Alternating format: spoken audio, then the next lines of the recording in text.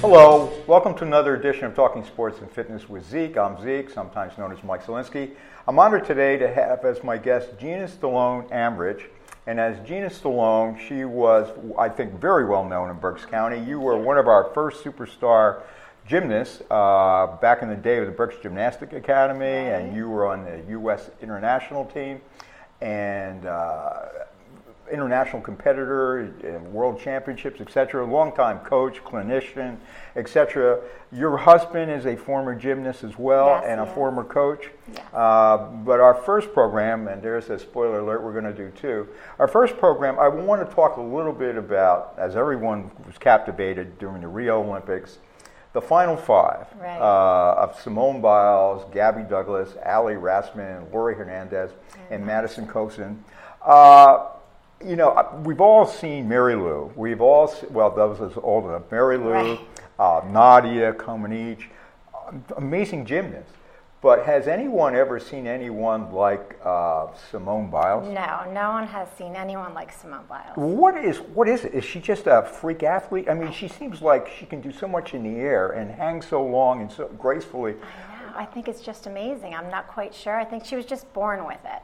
Yeah, I mean, obviously, gymnastics is all about technique, but you need the physicality. Right. And she's just blessed with tremendous genetics. She's strong, muscular. She has the great personality that everyone seems to enjoy. I just think, you know, like in the same Olympics, you look at two athletic physical marvels with Usain Bolt, who's done it for 3 Olympics, and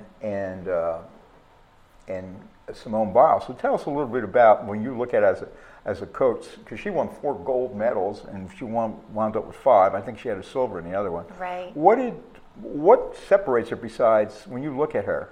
I think she just has that natural talent, that quick twitch. Yeah.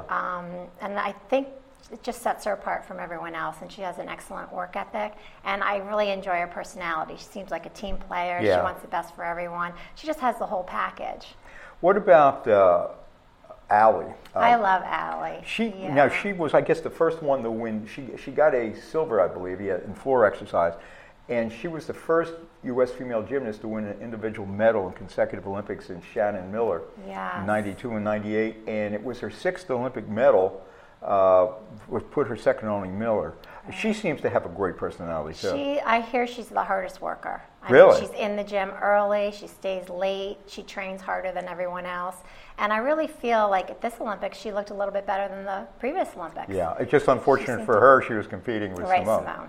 Yeah. But what about Gabby Douglas? I mean, is it like, you know, the Olympics are only once every 4 years. Right. Does someone's physical peak sometimes pass? Because she was more dominant in 2012. Right. Do you think it was because she was just 4 years older? I just feel she just didn't seem to have the heart at this Olympics. I didn't feel she had the passion. I think maybe people were telling her to be there, and maybe it wasn't coming from inside as much as it did from the last one. And I just felt she wasn't quite a team player. Maybe a lot of pressure was on her this time around. I know she had a lot of publicity, and she was expected to make the team, and maybe that just got to her a little bit. Well, what is it about women's gymnastics that has made it so popular, much more popular than men's gymnastics? Right. And I like watching men's gymnastics because I marvel how strong those guys are. Right. I mean, they're unbelievable. But what is it about? Is it you mentioned personality? Is it because a lot of the people have had personality, like Mary Lou Retton, had tremendous personality? I think that draws you in because it looks like they're having a great time. Yeah. And then you, as a child or growing up, want to be like them, want to have fun, want to win the Olympics, want to be the best that you can be. The Karolys, Bella and Marta. And Bella came over from Romania. They coached Nadia Comaneci. And he defected back in the day, and then after they had that big ranch in Houston, and then he kind of retired, and his wife Marta was running. Over, this was her last one. That's what they called the superstar team, the Final 5. You kind of predated your career a little bit, the Karolys, but obviously you know of them and know them. Yeah. Right. I think Bella just came over. He started with Mary Lou, had a young group of girls, but they weren't running the show at that time. They had the ranch, but it wasn't the place where all the gymnasts went monthly. Right.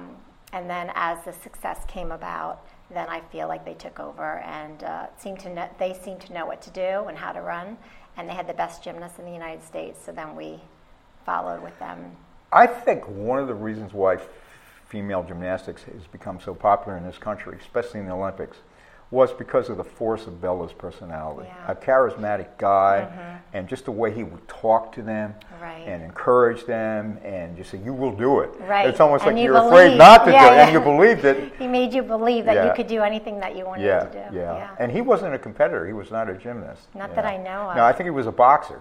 Okay. Because I guess gymnastics, back in the day, was not as popular. Right. What were your other thoughts about the gymnastics in general from Rio and what the future for the U.S. might be? Well, I think we have a strong future.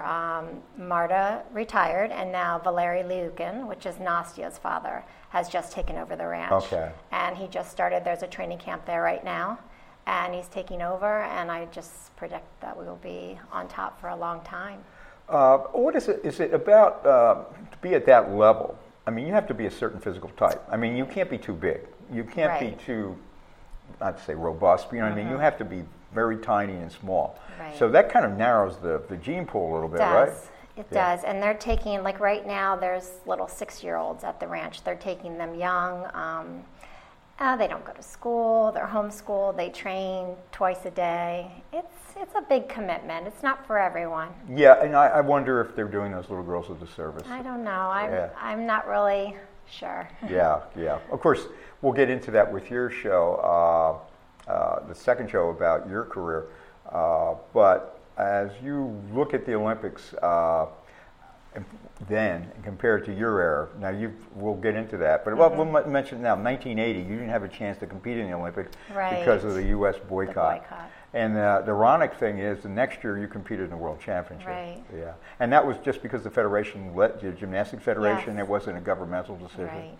So that's where they were. We spent a few weeks in Germany, and then we went to Russia for a few weeks. How big is it a regret that you didn't get to compete in the Olympics? Well, I really didn't qualify for that team. I mean, I competed in the trials, but I didn't make the team. Oh, you did? So in a way, was that a bittersweet thing then? Yeah, it was okay. Yeah, it would have been more crushing. If I would have made the team. Yeah, so... All right. Well, thank you so much, Gina, and we'll see you for part 2. And again, don't forget to like us on Facebook and subscribe to the People's Chronicle channel on YouTube. For now, this is Zeke saying aloha. These community stories are made possible in part by BCTV, Susie Ray Design, Queen City Family Restaurant, Lamar Advertising, Heidelberg Family Restaurant, Reading Air, Lions and Hole, Peanut Bar, and Kutztown University.